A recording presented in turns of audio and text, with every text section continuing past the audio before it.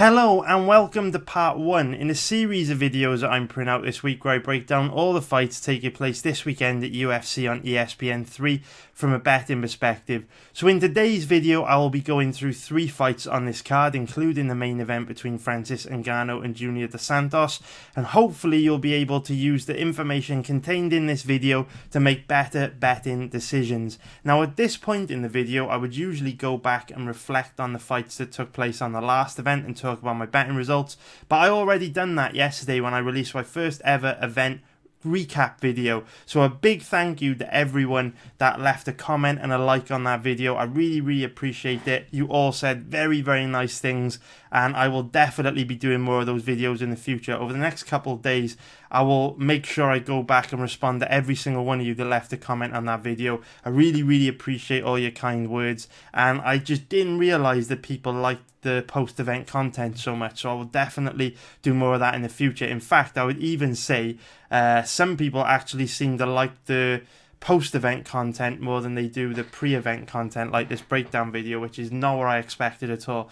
So I'll definitely do more of those in the future. And remember, as ever, if you want me to do a bonus live stream video on the day of the fights this Saturday, where I go through all the fights taking place at UFC on ESPN 3 to try and find a decent value prop bet, make sure you hit the like button below, and if every video that I put out this week gets 350 likes, I will do that bonus video a few hours, or bonus live stream video a few hours before UFC on ESPN 3 takes place. And if you don't know what a prop bet is, a prop bet is just basically a highly specific bet on a fight. For example, Ngannou wins inside the distance would be considered a prop. So if you want me to do that live stream, please hit the like button below and also subscribe if you haven't already. And like in all my live streams, I'll also take as long as I need to make sure I answer all your questions about, well, anything you want to ask me about betting or anything about this upcoming event. And now the beauty of getting those recap videos done on a Monday is, instead of dicking around going over old ground talking about fights from last week,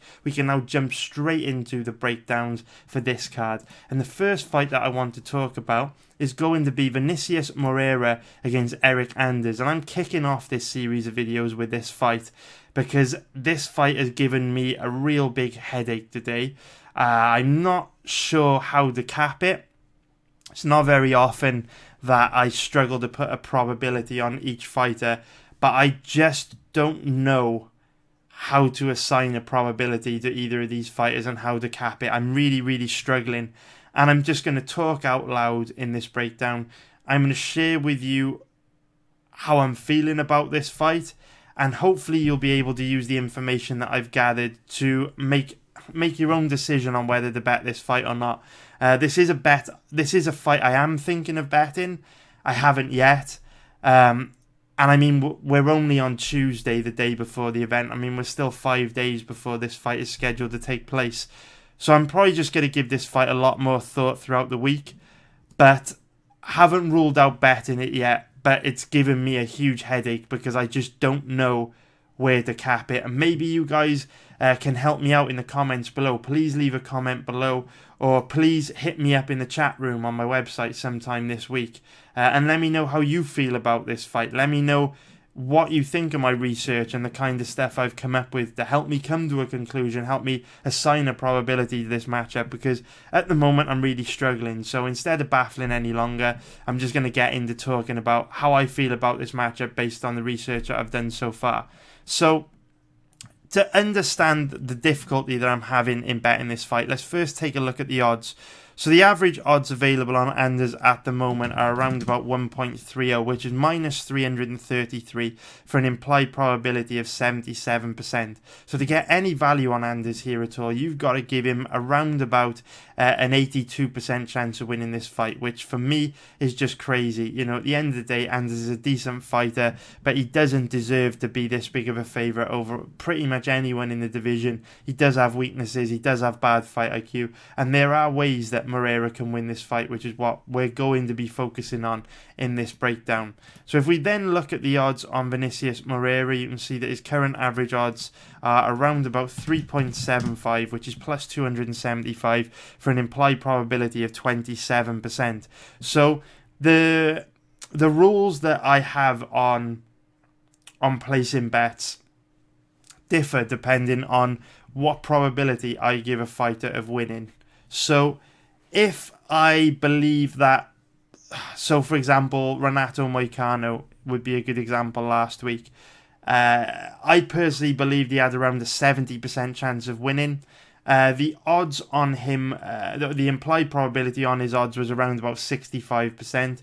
So betting on Moicano meant that I got a 5% margin on the bookies, and I'm happy to take that in situations where I really do feel that a fighter is going to win unless something crazy happens. As it happens, something crazy did happen, but that's not the point. I don't want to focus on that point. I'm just using it as an example to explain the value margins that I try to get for different kind of bets. So if a guy's already a pretty big favourite, it's very unlikely you're going to get more than a 5% margin on the bookies. You'd be very lucky to get a 5% margin on the bookies. So when I do get a 5% margin, I'm happy to take it. However, that is generally because more often than not, around about 65% of the time in MMA, the favourites win anyway. So you can afford to take less of a value margin and still make a long-term profit as long as you are capping fights accurately and getting your money in strong positions, which I hope that my results over the last 5 years show that I have consistently been able to do.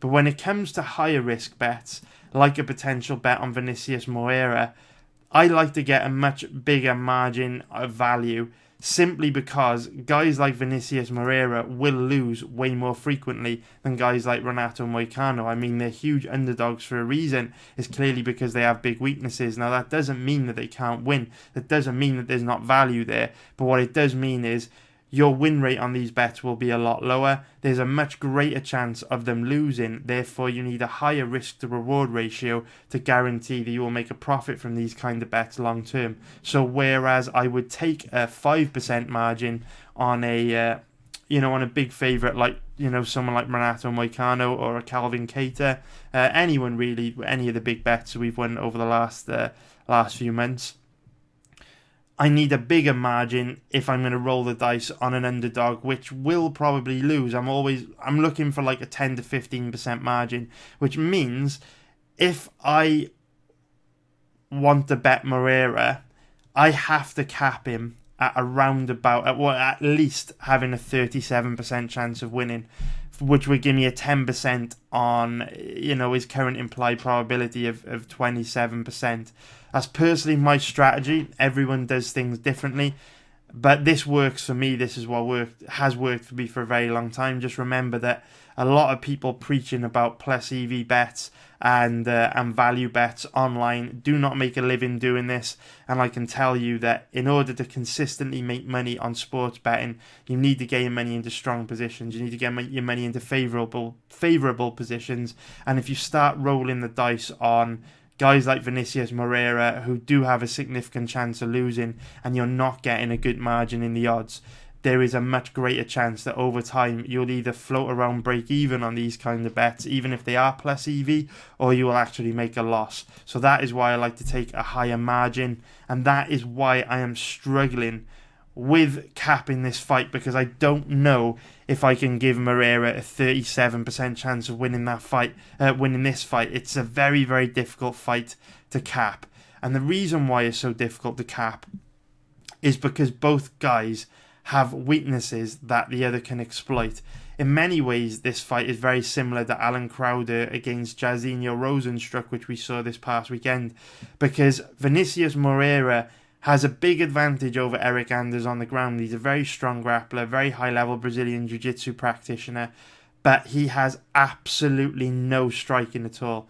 No striking defense, no striking offense. I mean, he's so easy to hit, doesn't move his head. When this fight is standing, Moreira will be at constant risk of being knocked out. And I mean, I know Anders isn't devastating. He's not as dangerous as someone like Rozenstruik standing, but he does hit hard. He is very aggressive, and he's also very athletic, and his takedown defense is a hell of a lot better than Rozenstruik's is. So the point I'm trying to get to is when you're trying to cap a fight and assign a probability to what you give each fighter a chance of winning, if we take the Alan Crowder versus Rozenstruik fight as an example, we knew that was probably a 50-50 fight, right? We knew that Rozenstruik had no takedown defense and a white belt level ground game. We knew Alan Crowder had no striking defense. And as it happens, Rosenstruck was the guy to strike first, to land first, landed the kill shot in 9 seconds before Crowder even got close to taking him down and exploiting his low-level ground game. And that's what's difficult to cap about this fight, because no matter what percentage chance you give Moreira of winning, nothing will change the fact that this guy can be knocked out at any second because of how bad his striking defense is. And if Anders just lands one clean, hard shot, it's all over. And if you bet on Moreira, that means that in a split second, your money can be completely dead in the water. This is a zero-sum game. Remember, if you're investing in crypto or stocks or shares or commodities and stuff, things start to go badly, you could sell at a loss, but you won't lose everything. You've got time to exit that tricky position. In MMA, it's a zero-sum game. You lose everything in an instant. Last weekend we got our money into a strong position on Moicano to beat Korean Zombie, and in 30 seconds like that, we lost everything out of nowhere. And exactly the same thing can happen to Moreira, which makes this a very tricky fight to cap. But that doesn't mean to say that he can't win, because Anders, his takedown defense isn't bulletproof. We've seen that in his fight against Tim Williams. I strongly recommend you go back and watch this fight. Towards the end of the first round, Williams was able to connect his hands around Eric Anders' hips very easily and take him down. Also did it at the beginning of the second round. And we've also seen Anders show big weaknesses to his grappling and takedown defense back at LFA 14 against Brendan Allen, although this fight was like 2 years ago now. Should expect Anders to have improved a lot since then. But I just want to spend a few moments showing you the kind of skills that Moreira brings to the table, so that maybe you can assess for yourself if you want to take a gamble on him this weekend or not. So Moreira is clear. He's the guy in the orange shorts. He's fighting Jason Ratcliffe here. This fight took place back in March 2018, so just over a year ago now. So if we hit play here, remember, Moreira, absolutely no striking at all. You're not going to see a bunch of that in this fight, because Moreira knows his limitations and he knows exactly what he wants to do. Whenever he fights, doesn't mess around in kickboxing range. As early as possible, he tries to get this fight to the ground. And here we see, literally within 12 seconds of the fight starting, he shoots his first takedown attempt. And one of the more dangerous things about Moreira is that he's a big guy. He's 6'3" with a 75-inch reach, and those long arms, those long limbs enable him to wrap his arms around his opponent's body and gain control of their body. And here we can see, within 12 seconds, he's got his hands connected around Jason Radcliffe on a full body lock, which he's going to try and use to chain into different takedown attempts. Radcliffe's choosing to defend this with the overhook on the left side, and he's going to try and use his right arm to break the grip of Moreira whilst creating a wide base against the cage. So if we carry on playing this here, we can see that Radcliffe has done a really, really good job of stuffing the initial takedown attempt. So what you then see is Moreira use excellent chain wrestling to start a move to the back. This is Khabib Nurmagomedov style. You'll see Khabib shoot into his opponents in the same sort of way. He'll drive into the cage on a single or double leg takedown. And once his opponent starts to stuff that, you'll see Khabib starting the move to take the back and trap the leg so that he can shift his opponent's body weight to complete the takedown. This is also something we saw Tatiana Suarez do a lot a few weeks ago against Nina Ansaroff, and there you see Moreira doing exactly what we just said he would try to do, Khabib style. When he's got control of his opponent's body, he would try and tie the leg up to then shift their body weight to take them down. But on this occasion, Radcliffe shows excellent balance, manages to stuff the takedown, and now has also managed to clear his left leg again. And Radcliffe doing a really good job of shutting down Moreira's takedown here. But what's important to mention, just 40 seconds into this fight, is Moreira is showing excellent chain wrestling here. Once Radcliffe stuffs one particular technique, he's not giving up. He's transitioning into a different kind of takedown attempt, and he's not letting control of Radcliffe's body. A really, really important part of chain wrestling is that you keep control of some part of your opponent's body, be it a leg or their body, preferably their body, because it gives you a lot more options to transition into different things. But this is what we see from Khabib. Even when his opponents shut down one particular type of takedown attempt, he can then use the control that he maintains to transition into a different kind of takedown. And that's something that Moreira has done very, very good here, despite Jason showing very good balance. Now, Moreira showed some bad fight IQ there and a lack of experience by pulling guard, but at the end of the day, Moreira does not want to be standing. Like I said, you don't get to see it in this matchup, but he is a very, very low-level striker, so he will do whatever he can to take his opponents to the ground. And on this occasion, he committed hard to takedowns, committed a lot of energy to those takedowns, didn't get the takedowns. So then ultimately decided to pull guard, and there you can see he didn't like what he was didn't like the way that the ground exchanges were going. Could see that he didn't have anything off his back, so he used those butterfly hooks or butterfly guard to work his way back to his feet. Very, very nice, and they're back up. But like I said, Moreira knows what he is. He knows his limitations. He knows he doesn't have any striking, so it doesn't take him long to try and get this fight back to the ground. And there we see a little glimpse of how vulnerable Moreira is standing. Radcliffe throwing the step-in jab. You could see that there. I mean, there's not much of Moreira's low-level striking defense to show you here, but I mean, look at this little sequence here. Moreira coming forward, walking forward in a straight line, his chin up high and exposed, hands down low, and watch Radcliffe just lands a clean uppercut right on the chin. I mean, Moreira ate it largely because Radcliffe didn't fully commit to it, but you can imagine what is going to happen to Moreira when he starts to fight these higher level guys in the UFC. You cannot afford to walk forward and eat clean, hard power strikes like that. It's just, you're going to get knocked out. There's no question about it. But again, less than 30 seconds from being on the ground after creating those butterfly hooks to stand back up, Moreira's straight in on a different kind of takedown attempt this time. He's dropped to his knees and aggressively shot in on a double leg takedown. This time, because he shot in very aggressively, he's managed to connect his hands around Jason Radcliffe's hips,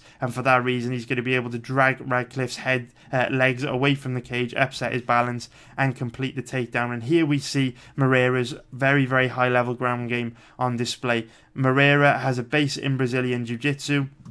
Sorry, spoke a little bit too soon there. Radcliffe was actually able to pop back up to his feet, but remember, Khabib Nurmagomedov style, Moreira does a really good job once Radcliffe starts to stand back up of maintaining this back control, so he can use this body lock to start fishing for other takedowns and to try and get this fight back to the ground. And here we see hooks Radcliffe's leg, goes further to the back here, deeper into back control, all the while maintaining this body lock, maintaining control of Radcliffe's body, Khabib style. Beautiful, beautiful, beautiful chain wrestling from Moreira, and then doesn't take long for Moreira to again explode into another takedown attempt and drags Radcliffe to the ground. And all this grappling control comes from Moreira's ability to keep that body lock and keep control of Radcliffe's body. And then he starts to go to work on the ground, fishing for a rear naked choke here, softening Radcliffe up with some ground and pound.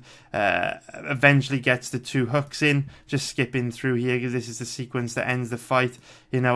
Chipping away at Radcliffe from back control with ground and pound, eventually forces Radcliffe to roll to his back to defend the rear naked choke, which eventually gives up the choke that Moreira is able to end the fight with. So I just wanted to show you a little bit about what Moreira brings to the table, because as you can see, he's a very strong offensive wrestler. He's got very good chain wrestling, and we know, like I said, from Eric Anders' fight against Tim Williams and also against Brendan Allen, we know that he's quite a low level on the ground. His takedown defense isn't bulletproof. When on the ground, he does have a habit of giving his back up, which would be suicide against a high-level Brazilian Jiu-Jitsu practitioner like Vinicius Moreira. But at the same time, from a risk-to-reward situation, and whether you choose to bet Moreira here, really comes down to, are you happy with him getting knocked out inside 10 seconds?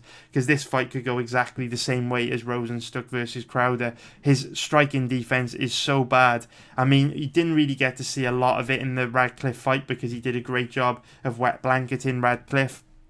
But if you go and watch, his last two fights against Alonzo Menifield or John Allen, you'll see Moreira's poor striking defense on full display. So, again, I say this all the time, guys, but there's no right or wrong in MMA.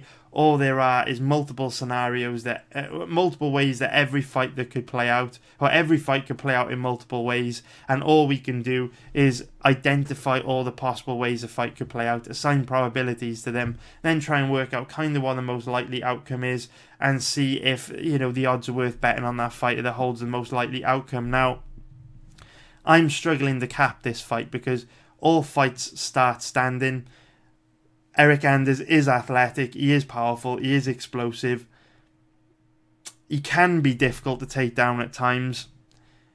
And Moreira is just so vulnerable standing that he can be knocked out at any second.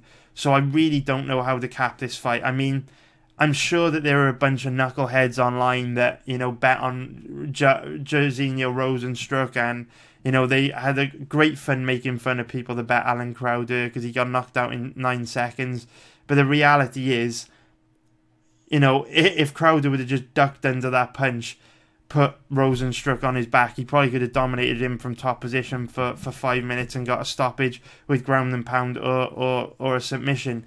This game is a game of inches, yeah? MMA is a game of inches, and every fight, if these guys fought 10 times, you'll see a different outcome every time. So I guess the point I'm trying to make is, do your own research on this one.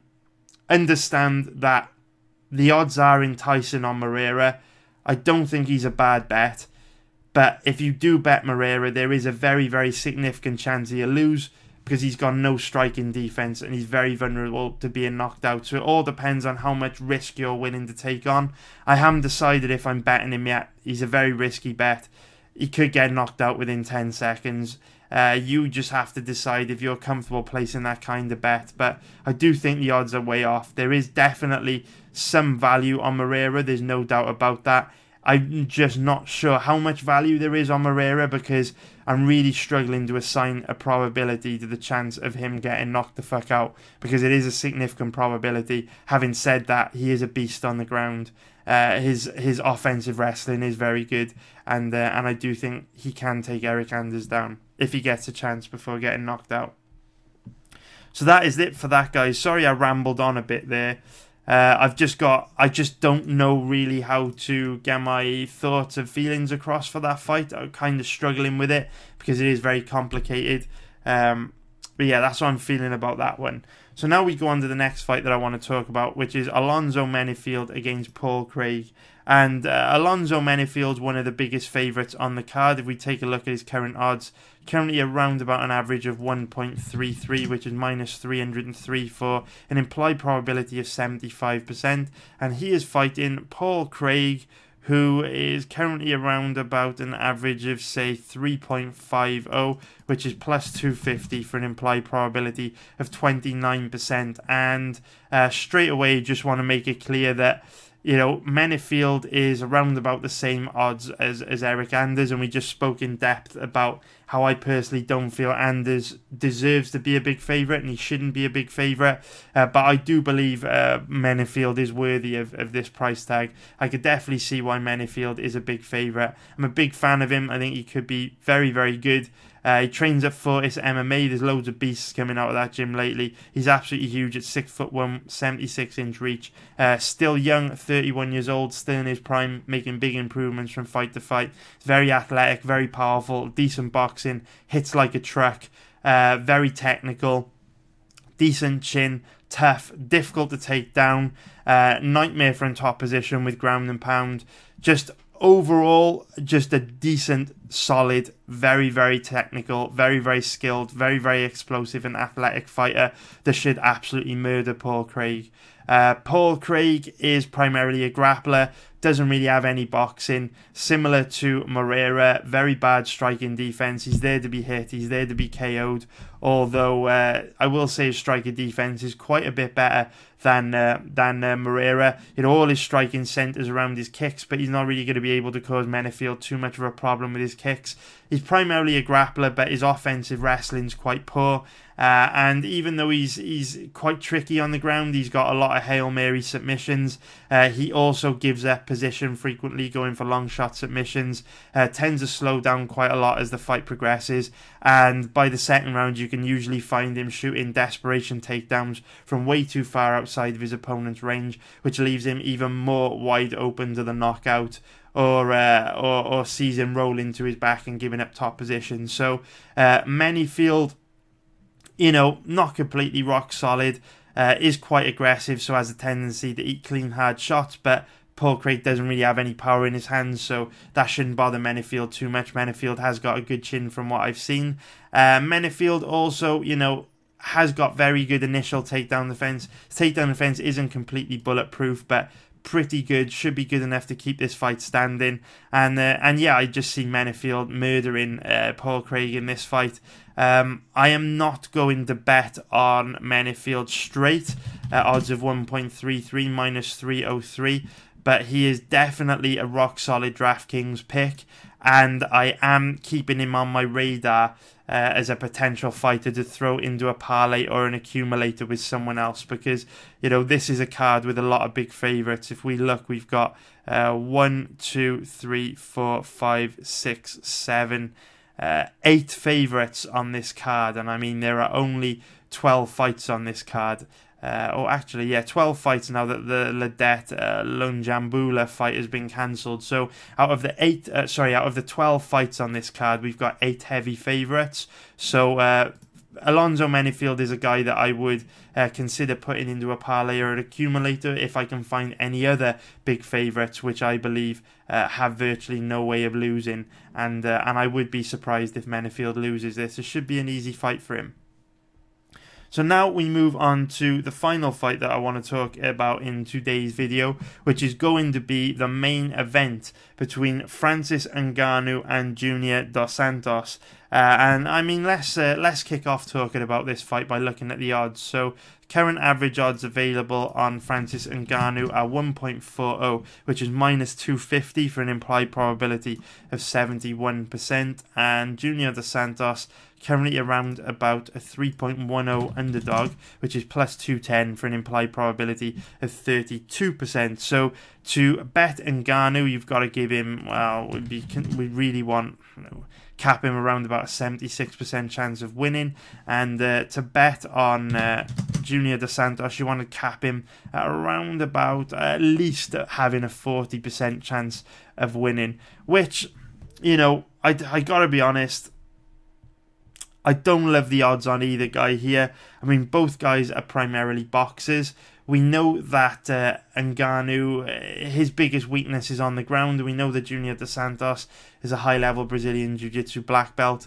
And if I thought Dos Santos would come out into this fight with a grappling-heavy game plan, I might be tempted to bet on Junior Dos Santos at these odds. But let's face it, he's 35 years old. He's had almost 30 pro fights, and we've never seen Junior Dos Santos try and take his past opponents down. So why would he start now? So I don't expect him to try and take this fight to the ground. Both guys are primarily boxers, so I do expect this fight to stay standing. And I mean, let's be honest, JDS hasn't looked the same for a long time now. Here we see him looking young and vibrant, but since USADA came into effect, even with the camp switch to American Top Team, Junior Dos Santos has looked timid and just not the same as he used to look. You know, if you go back and watch a Derek Lewis fight, you'll see him throwing loads of strikes off balance and at weird angles, which leaves him wide open to eating a big KO counter. Against Tai Tuivasa, he looked timid. Blagoy Ivanov, he also looked timid, and he looked very, very timid against Stipe Miocic. And if you look timid against a guy like Francis Ngannou, they are going to capitalize on any split-second mistake you make, any little piece of hesitation, and land a bomb and absolutely kill you. So JDS definitely isn't the same guy that he used to be. And I mean, really, when we're talking about Francis Ngannou, I mean, the guy's really got two weaknesses. His first weakness is his ground game, and his second weakness is his cardio. So we've already established the ground game shouldn't come into play here because Junior Dos Santos never looks to take his opponents down. And then the second factor to take into consideration here is his cardio. But in order to force a fighter to slow down and gas out, you have to force them to work, right? You have to test their pacing, and you have to dictate the pace and force them to work. And ways that, you know, guys in the past have been able to do that to Ngannou is to tie him up against the cage, force him to work hard to defend takedowns, force him to fight in a clinch, and make him slow down that way. But JDS doesn't use that style. JDS will want this fight in kickboxing range. He'll want to try and outbox Ngannou, and Ngannou can fight at that pace for 3 rounds, no problem. Now, I don't know if he can go 5 rounds at that pace, but certainly 3 rounds, and within 3 rounds, you know, based on how JDS has looked over the last couple of years, I would imagine Ngannou's would have been able to have landed something big enough to end the fight within 3 rounds, because he's an absolute nightmare, and JDS is nowhere near as durable as he used to be before USADA came into effect. So I don't see Ngannou's cardio being an issue in this fight, just because JDS will probably be on the back foot. He's not really a high volume striker. He's not really an aggressor. He's not going to look to make Ngannou work in the clinch. He's not going to make Ngannou work to defend takedowns. So I don't see Ngannou's cardio really being tested here. And I mean, aside from, you know, 2 blips on his record, Francis Ngannou's looked pretty fucking good. You know, obviously he struggled against Stipe Miocic. He fought, you know, a high level wrestler for the first time and got exposed. But he would have learned a lot from that in how to pace himself. He would have gained a lot of experience from that, and obviously it was 18 months ago as well, so he will have improved a lot since the Stipe fight. And then obviously he put in a dreadful performance against Derek Lewis, where he got into a 15-minute staring contest. But remember, this was a sign of a fighter that was low on confidence, a sign of a fighter that knows that they gassed out in the matchup prior to that, and was just looking to gain some time in the octagon to learn how to pace themselves. Because I mean, if we look at Ngannou's career before the Stipe Miocic fight, you know, every single fight almost ended in the first round or very early on. So Ngannou had no experience of being in a prolonged war like he had, like he was thrust into against Miocic. So after he slowed down against Miocic, kind of felt what it was like to feel tired and have your opponent beat up on you. I think that the poor performance against Derek Lewis was just a learning experience for Ngannou, where he wanted to go the distance in a UFC fight, to feel what it's like to go the distance and try and learn how to pace himself. And obviously since then, he has absolutely death-shotted Velasquez and Blades.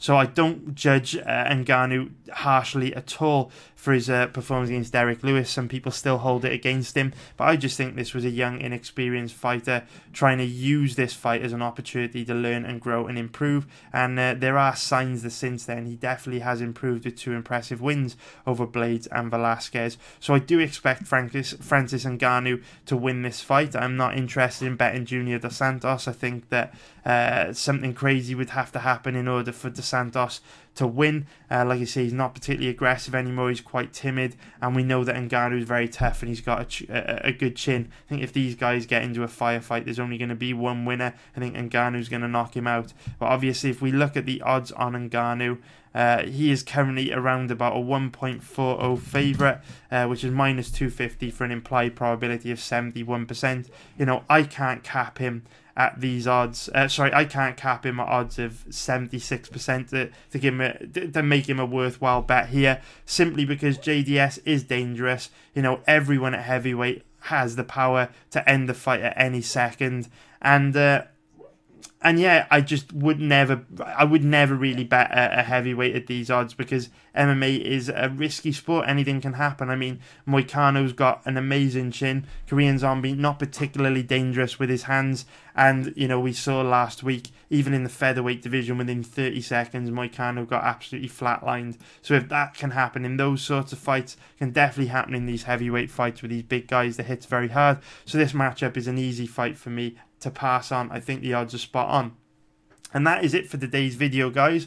I'll be back tomorrow with part 2. Please don't forget to subscribe. And also, if you do want that live stream video this Saturday, a few hours before the event takes place, please hit the thumbs up button below. And if every video that I put out this week gets 350 likes, I'll do that prop bet live stream, where I'll also take as long as I need to answer all your questions from the live Q&A. But take care, guys. Thanks for watching, and I'll see you tomorrow. Too many thoughts on my mind, I can't sleep at night, so I just keep writing.